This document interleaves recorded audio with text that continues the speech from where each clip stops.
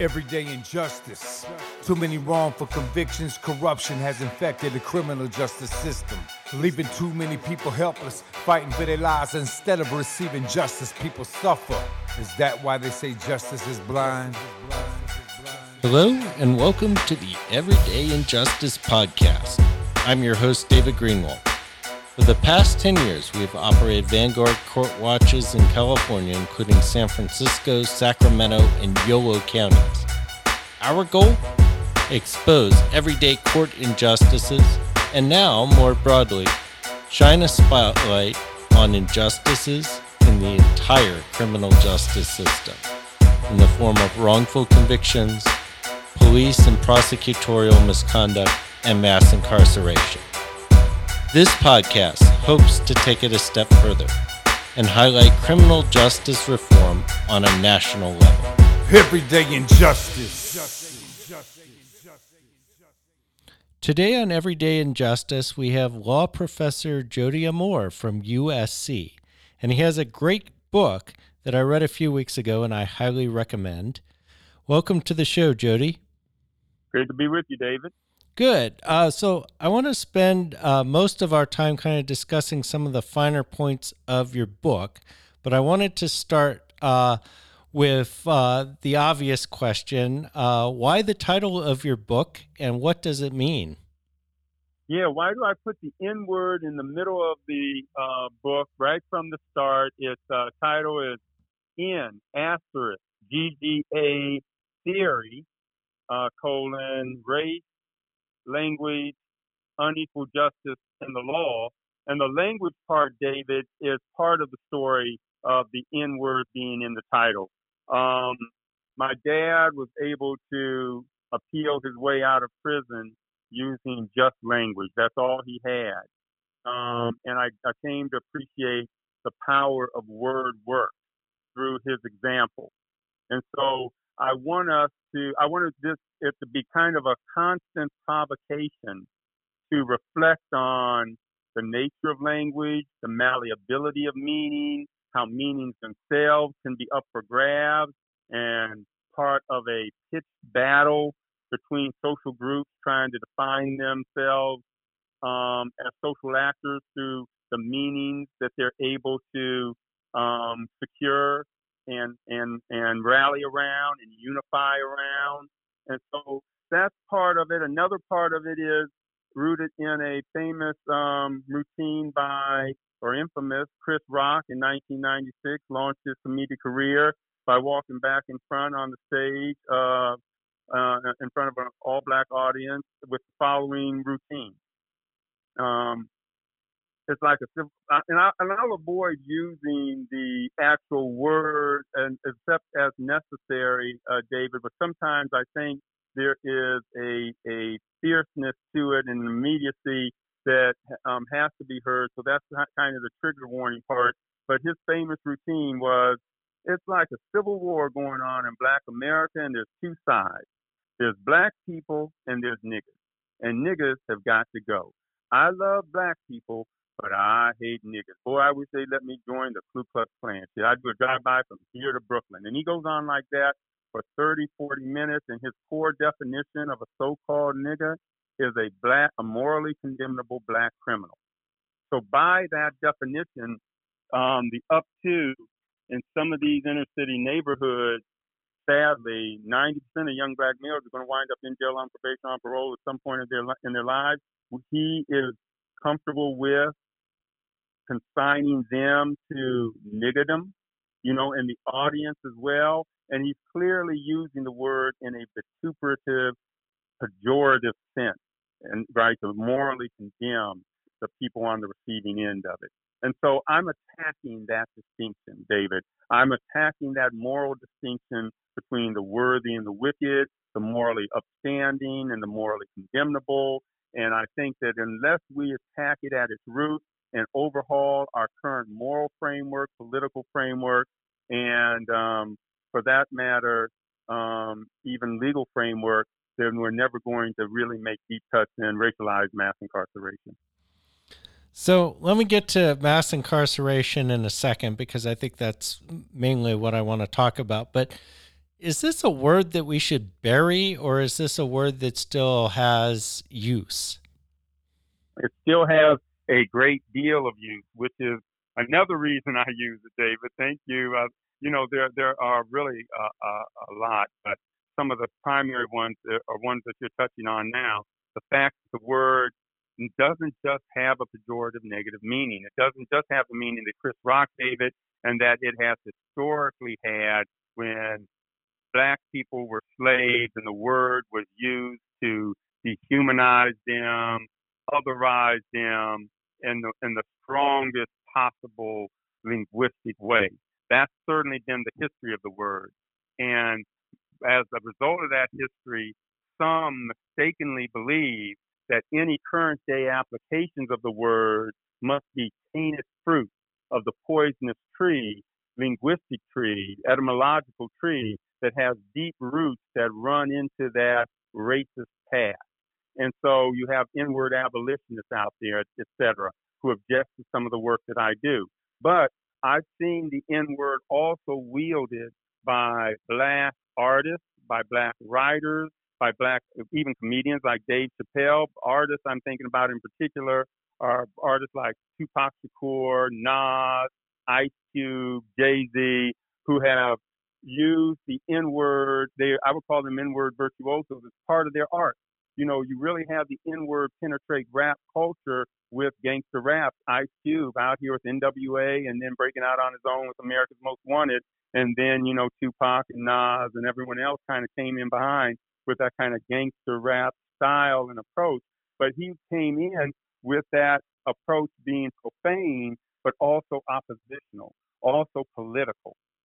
You know, so when you, they would use the word sometimes in a way that was very endearing and positive, like when Tupac Shakur would say, how many, in his Solidarity Dirge says, life goes on. That's that one. He says, how many brothers fell victim to the street? Rest in peace, young nigga. There's a heaven for a G. I'd be a lie if I told you that I never thought of death.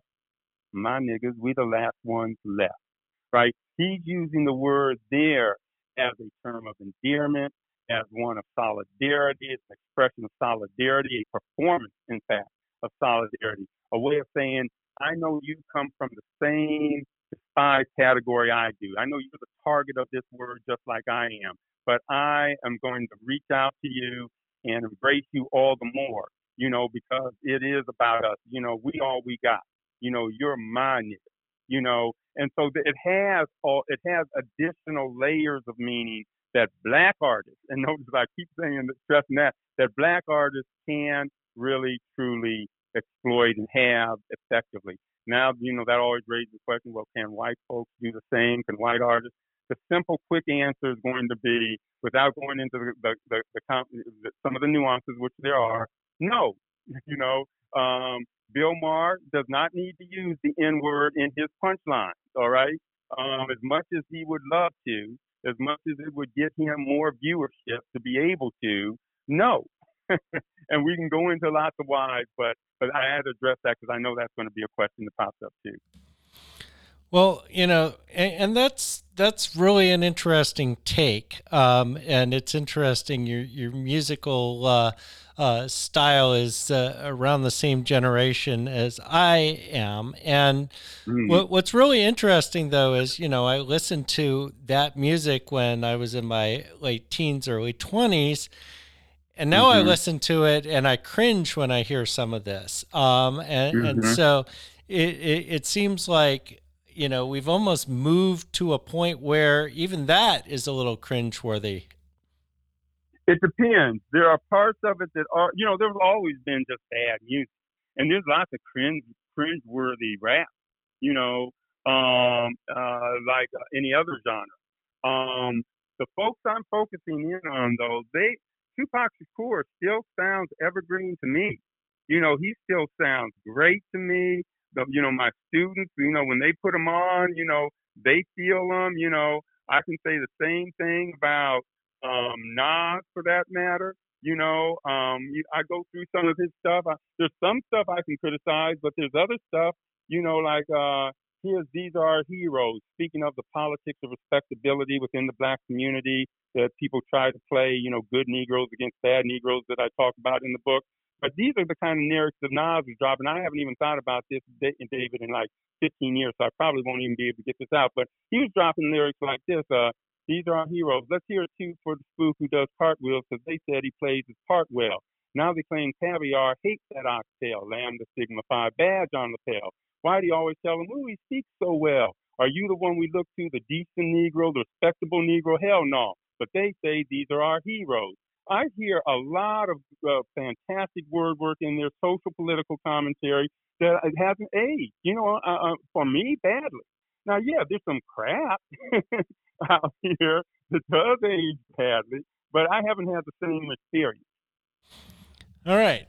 So I mainly want to talk about mass incarceration and a few other themes in your work. And so I want to start with this one because, most people who have studied the issue of the criminal legal system understand, at least at some level, there's a disproportionate impact of race on the system. But how do you respond to those who say that the reason that there's a disproportionate number of blacks in prison, for example, is because it simply reflects the rate of crime? Yep, that's the standard response, right? It's like, a standard chess game, Roy Lopez, pawn to king, for pawn to king. You know what the first objection is going to be to any criticism of the racialized nature of mass incarceration and the fact that the black community bears the brunt of a lot of bad law enforcement, especially. A lot of people will say, well, the statistics support the conclusion that black people are engaging in disproportionate amounts of crime, and therefore it is not irrational to police them differently because of that fact alone. Well, we'll take some of the easy cases out of the picture, right? That is simply false when it came to, for example, marijuana use and arrest before we had legalization, right? They've shown again and again, white kids and black kids using marijuana about the same. White people, black people using marijuana about the same. Black people getting cracked down on grossly disproportionately. You look at the statistics and their jaw dropping all the way through the system, getting worse as you get through the system, from arrest to prosecution to conviction to sentencing, right? So it's not simply that blacks are doing more of whatever that particular activity was, like smoking a joint. It was that they were disproportionately the targets of law enforcement. You find what you look for. If you spend all your time looking for speeders on one side of town, people going 5 miles or 10 miles over the speed limit on one side of town, then people going 5 and 10 miles over the speed limit on the other side of town aren't getting any tickets, aren't showing up in any statistics, right? But are doing the exact same activity, engaging in the exact same level of misbehavior, which is de minimis anyway. Like I said, we're talking joints, but people didn't used to seem to want to see it that way. So, number one, let's take out all those cases, and there's a mountain of them that just are about law enforcement priorities and the fact that law enforcement zeroes in on black communities more than non-black communities. And that accounts for a lot of the difference, not any greater involvement in the underlying criminal activity by people in the black community. Now, let's put that set of cases to one side, that huge set of cases, and then look at another set of cases having to do with things like homicide. Now homicide, certain kinds of violent crimes aren't just creatures, statistical artifacts of law enforcement priorities. You can count toe tags, and you can say, well, no, there are many more homicides occurring in, for example, the black community than the non-black community, right? And there are more street crimes in general. And that can't be gainsaid. That can't be denied. And it should, in fact, be understood and predicted. If you take a group of people, you disproportionately concentrate them in desperate criminogenic conditions, It should sadden but not surprise you to find them disproportionately turning to desperate undertakings like criminal activities, like street crime, right? So that part, it doesn't, that doesn't surprise me that there would be that kind of disproportionality. The question is now, what do we do with that, fact, that statistical reality? Do we use it to justify racial profiling, or do we not? Do we say no, even if there is a statistically rational relationship of some kind between race and crime, we still reject allowing people to behave on those statistical generalizations, those racial statistical generalizations, because there are certain social costs that accompany acting on them that are so enormous, so grievous, that they outweigh whatever benefits come from acting on them, right? And that's my first book, Negrophobia and Reasonable Racism, I go into that argument a lot more. So it's really interesting. You make a point in the book, and one of the themes that have come out overall in the political system over the last few years has been kind of the failure of fair housing policies. And you make kind of the opposite point, that one of the problems is that we actually enacted fair housing policies which allowed middle-class blacks to escape from the cities and left a concentration of poverty in the inner cities. Can you talk about that a little? Nice, David. Though that is, I can tell that you're a careful reader, and that is absolutely right. I'm not letting anyone escape without accepting their share of responsibility for the plight of truly disadvantaged black folks, who are the ones who are disproportionately turning to crime and therefore winding up and caught up in the criminal justice system. It was a bipartisan affair. Number one, racialized mass incarceration. Both Democratic and Republican administrations have supported this kind of tough on crime approach that got us the so-called new Jim Crow. And a lot of black people have been a part of it, as well as non-black people, getting other black folks locked up and promoting policies that gave us what we have now, racialized mass incarceration. And that is, that's certainly one of them. What happened over and over, some of the studies I cited show, is that the black middle class at one time was limited, thanks to segregation, to housing situations that kept them in contact with truly disadvantaged blacks, with working class and unemployed and other truly disadvantaged blacks. Not that working class is truly disadvantaged yet, but in that economic range of less economically privileged blacks, the community lived together, and that meant that the black middle class, many of whom were professionals, lawyers, doctors, and the like, were able to provide some support for that community, for its schools and for its civic institutions. They were there to help keep them at a minimal level, and that redounded to the benefit of the black, truly disadvantaged blacks, right? Because the community was healthier and stronger. But when you have Shelley Kramer, really get teeth, and the Supreme Court said no more enforcement of racially restricted covenants, no more, right?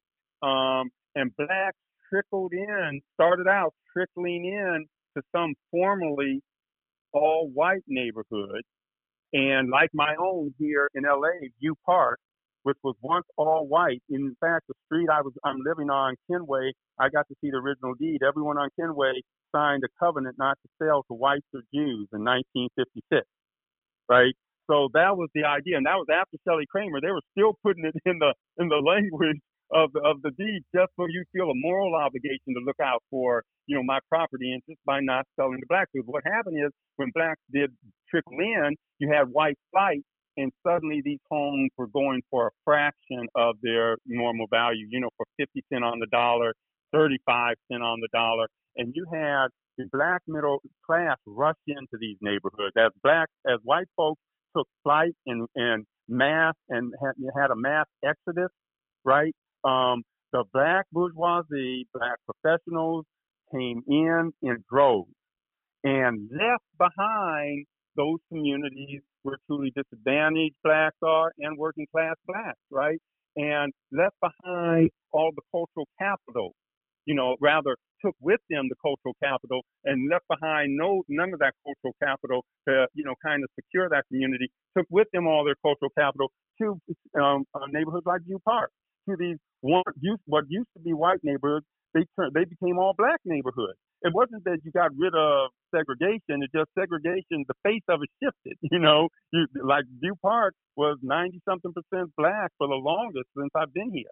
And so what that meant was that the communities left behind were much more vulnerable now, to any kind of waves of unemployment, to any kind of social miseries. They would go through them. There wasn't the support provided by the black bourgeoisie. And so when you had something like the crack plague come along, it went through these truly disadvantaged black neighborhoods like wildfire, especially, right? Because there was an economic now kind of segregation between truly disadvantaged blacks. In LA, that would be a lot of times blacks associated with places that people heard about, like, I don't know, South Central. I've heard my neighbors say, we don't want South Central up here. The Jungle, Compton, Watts. There are places that the black bourgeoisie left, like those, to come to places like View Park. And once they got to View Park, I've heard my neighbors say, we don't want Compton up here. We don't want South Central up here. So there's been a kind of economically gated mentality that the black bourgeoisie has adopted, that I've seen firsthand and reported on before, that which is why in this book I talk about the need to talk about race and class together and understand their interaction, their intersection, to understand what's really going on. Yeah, which I appreciate, because normally what I hear are people saying, oh, we shouldn't be talking about race anymore, let's talk about class. But I think if you do that, then you end up missing all of these other problems that you've already cited.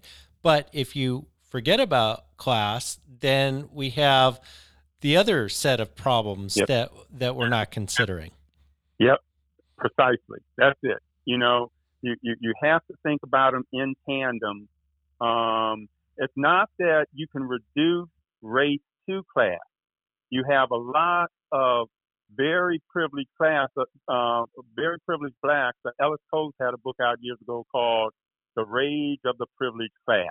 And it's about all these black Brahmins, these, people who'd achieved so much, the Oprah Winfreys of the world, had achieved so much professionally in their lives, and yet they were profiled, they were humiliated, there were all kinds of microaggressions and indignities that they were swallowing as a result of their racial identity, right? The fact that they had, millions of dollars or fancy degrees or whatever did not insulate them from the black tax, right? So you can't reduce race to class, but it is important to continue to recognize their interaction and how their interplay can give rise to a lot of what we see. So that, sometimes the black bourgeoisie, the black middle class and upper class, can start to talk about things, can start to make noises like,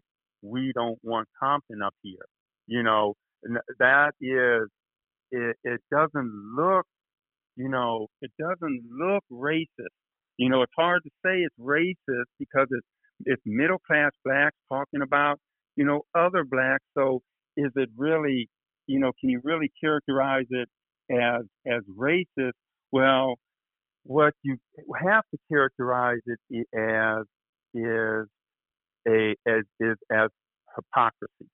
Here's why I call it hypocrisy. It's hypocritical for the black bourgeoisie and black Brahmins to rage against racial profiling, right, in the black past, which they do all the time. We do all the time, right, on the one hand. And then after raging against racial profiling, turn around and practice facial profiling on their own people, on other blacks. Say, I don't want Compton up here. I don't want South Central up here. Indulge in stereotypes about geographical spaces people come from, that have class bigotry built into them. Chris Rock-King has class bigotry built into it. When he says, I love black people, but I hate N-words, and he says that's black criminals. Well, since the middle class white crime rate is roughly the same as the middle class black crime rate, what he was really saying is, I love disproportionately the black bourgeoisie and hate disproportionately truly disadvantaged blacks, because it's from the ranks of truly disadvantaged blacks that most of the crime rate statistics that people are concerned about are coming from. So what you have is truly a class distinction masquerading as a moral distinction. When people are saying, I just don't like bad Negroes. I'm all about good Negroes. That's the way Randall Kennedy, a black law professor at Harvard University, puts it. He says the black community needs to distinguish and distance itself. Good Negroes need to distinguish and distance themselves from bad Negroes. In that way. And so, yeah, I have all those problems, David, with it. So I want to move on to Trump. And let me just make this comment and just leave it here. I'm really impressed by how versatile your work was, because you're drawing on so many different strands of thought and different disciplines. It was really impressive, and you were able to weave it all together. Thank you. So you pull from the ANES, the National Election Study, from 2016, and you unpack the data, and the data says that a good percentage of people who voted for Trump did it for racial reasons. Right. Hey, and I understand it. And I ain't mad at him in one way, David. There's a sense in which I understand it's a deeply human kind of experience and phenomenon to be attached to one's social identity. Think about how many people in our nation and in this world find their social identity very important to them, right?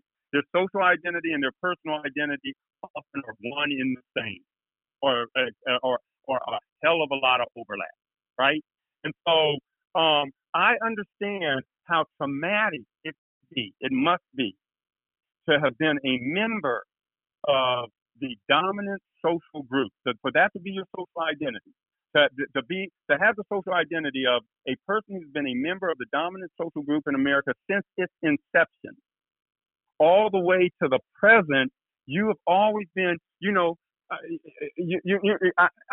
don't mean to trivialize this, but sports fan, you identify with sports teams, like people do right now, and you've always just been the dominant team. And now some other teams are saying, well, what about, actually there's some other teams that can, also compete here. You may kind of not like the idea of no longer being viewed as, the dominant team, the city of, I hear sports fans talk that way, and that's a trivial social identity, isn't it? I'm a fan of this team. Well, these kinds of social identities we're talking about, having to do with your gender, with your race, with your, all kinds of deeply for your sexual preferences, all kinds of deeply personal social identity things, and one of them may be, your identity as a black person is a social identity. A lot of people take pride in being a black person, right? A lot of pride in it, and recognize. And part of the pride they take in that is that I'm a member of a group that's overcome adversities, and so I recognize that I'm been in a disadvantaged group, but I've overcome that or pride in that. Well, I'm just trying to imagine this from the standpoint of a member of I've always been the dominant group. I've been able to take it for granted. I get a lot of psychic satisfaction from that.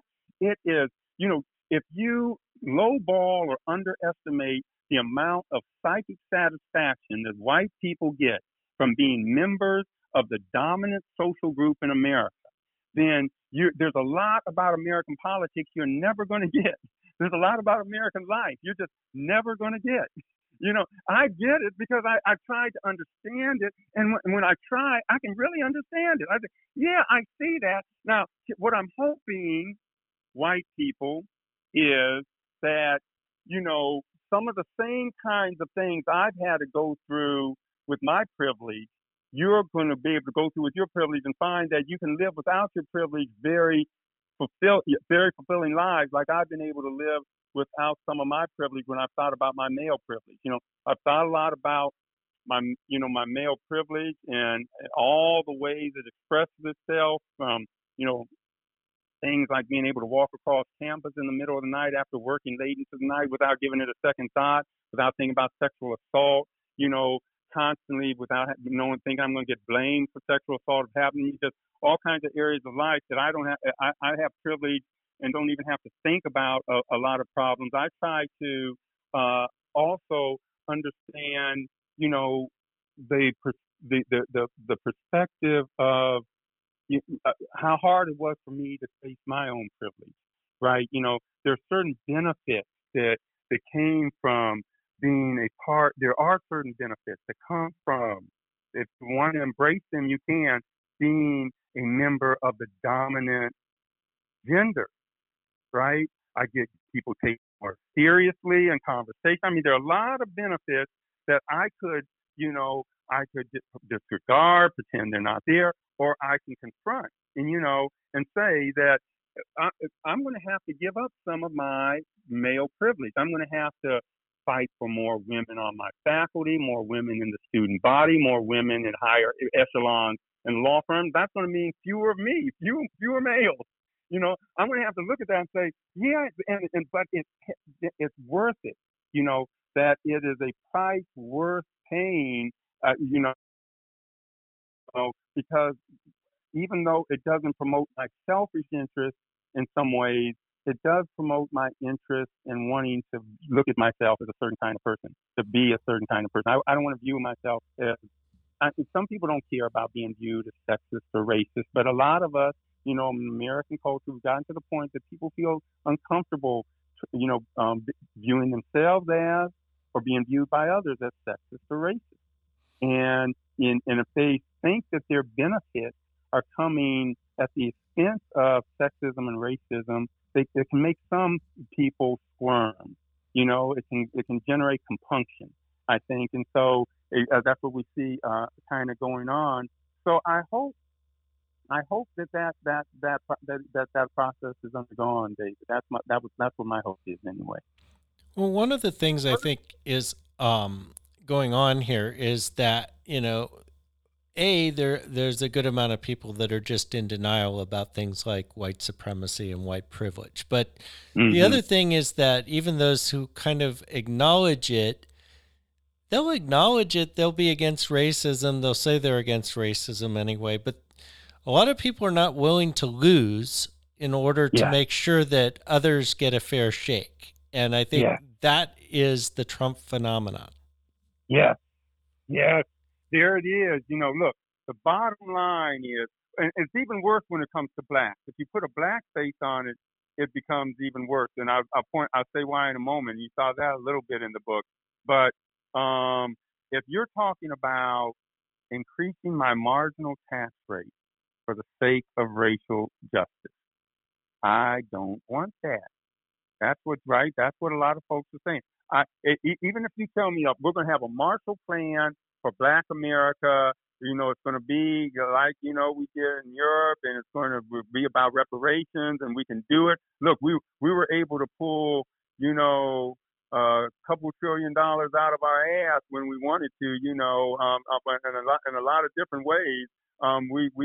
We can perhaps do something like that could really get at the root of this, original American sin of racism, but it's going to require significantly increased marginal tax rate.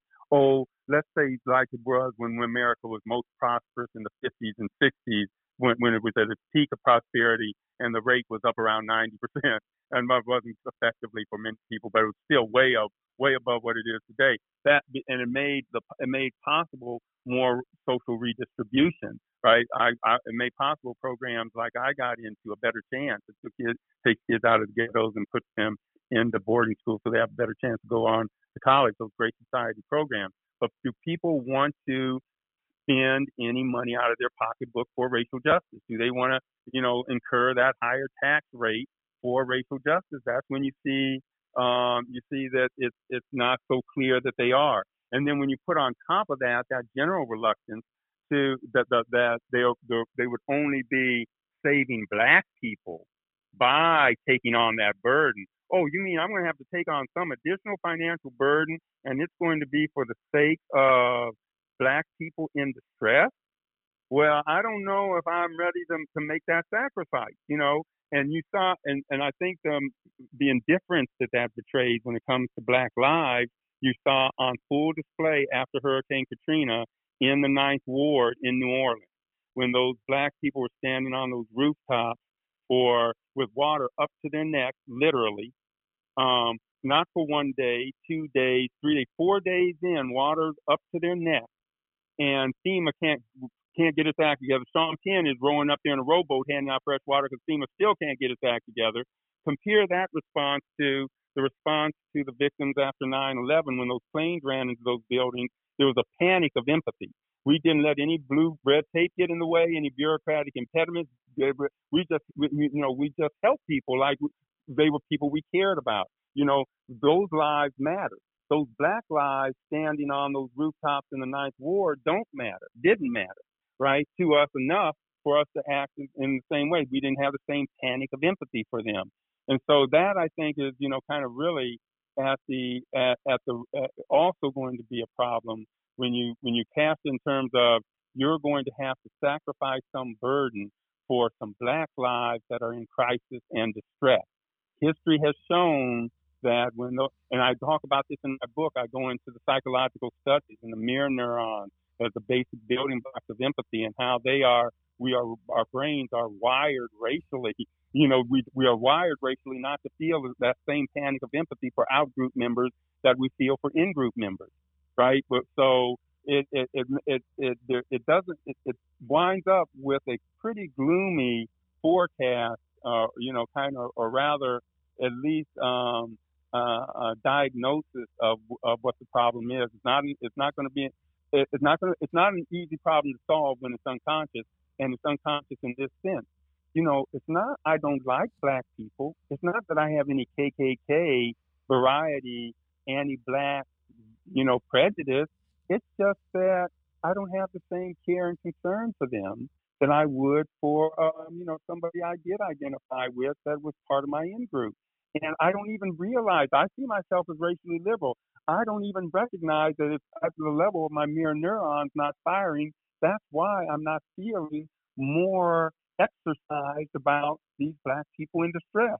I just kind of think it's, because their, concerns aren't as important as other concerns, So that's what makes all of this so tricky, David.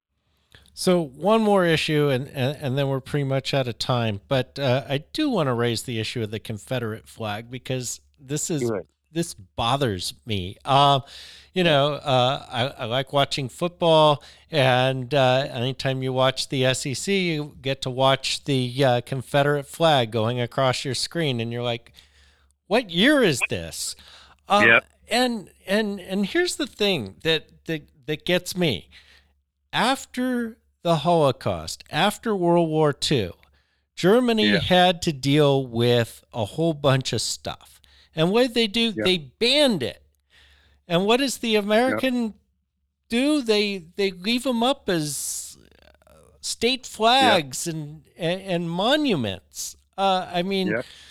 Is there any wonder why we haven't progressed?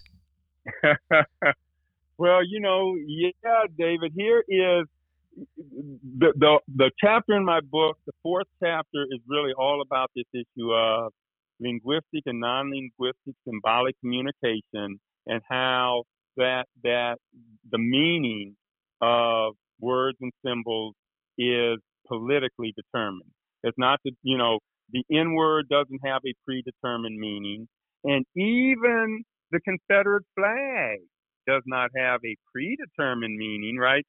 That is a fixed and frozen meaning. I should say it that way to be clear. An indelible meaning, a meaning that can't really be shaken, right? Which is what people were saying about the N word so often.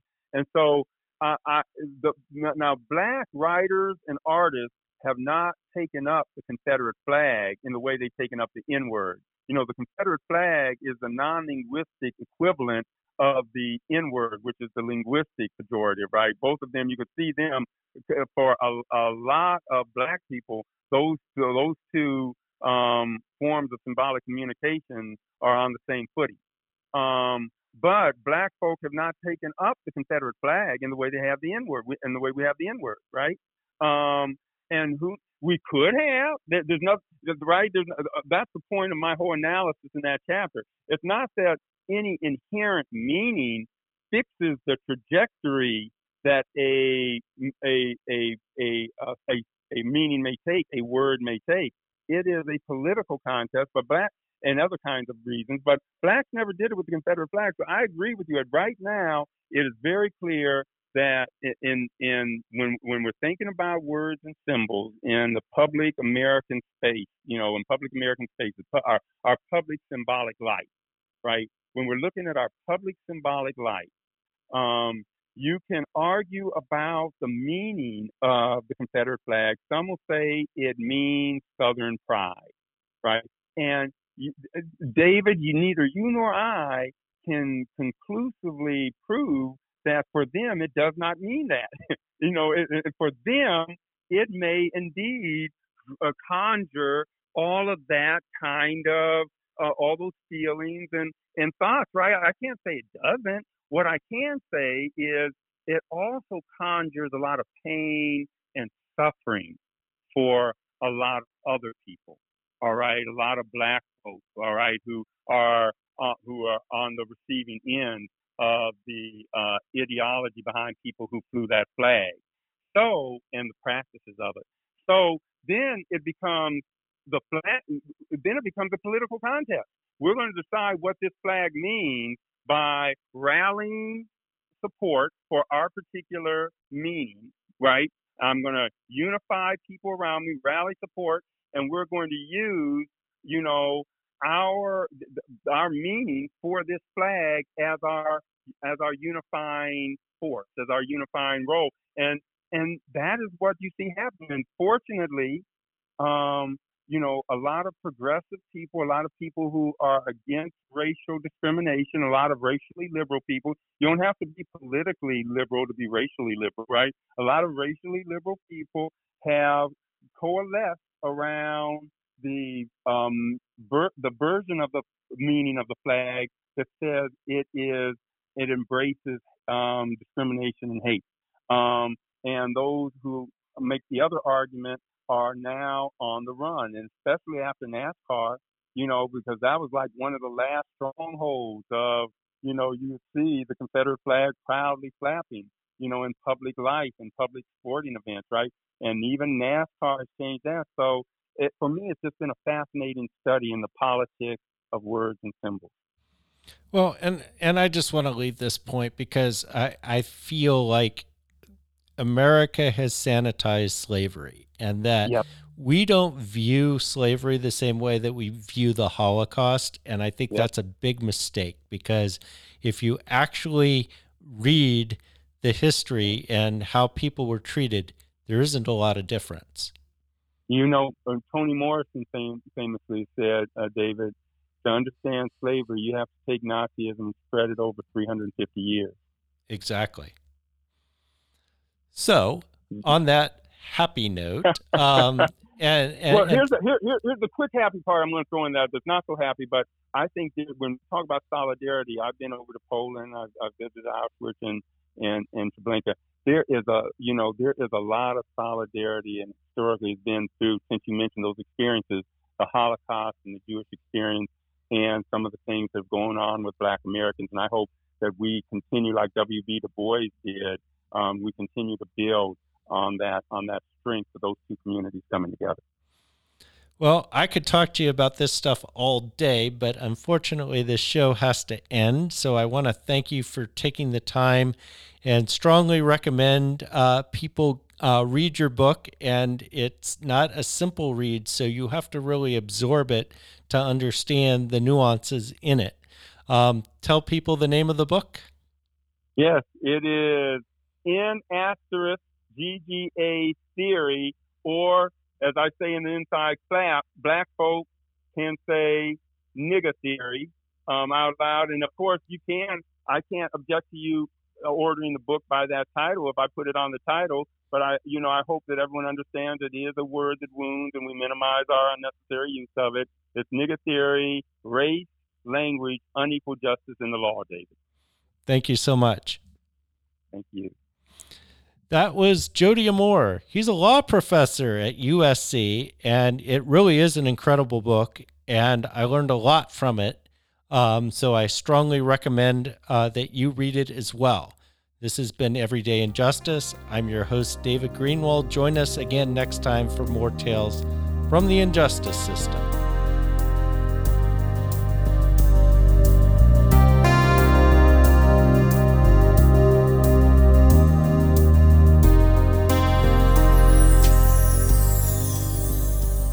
Thank you to George Powell and Norman Mousequake Barrett for the use of our opening, Everyday Injustice. You can see more of George's music at www.justiceforgeorgepowell.com. That's Justice for George Powell, all one word, .com.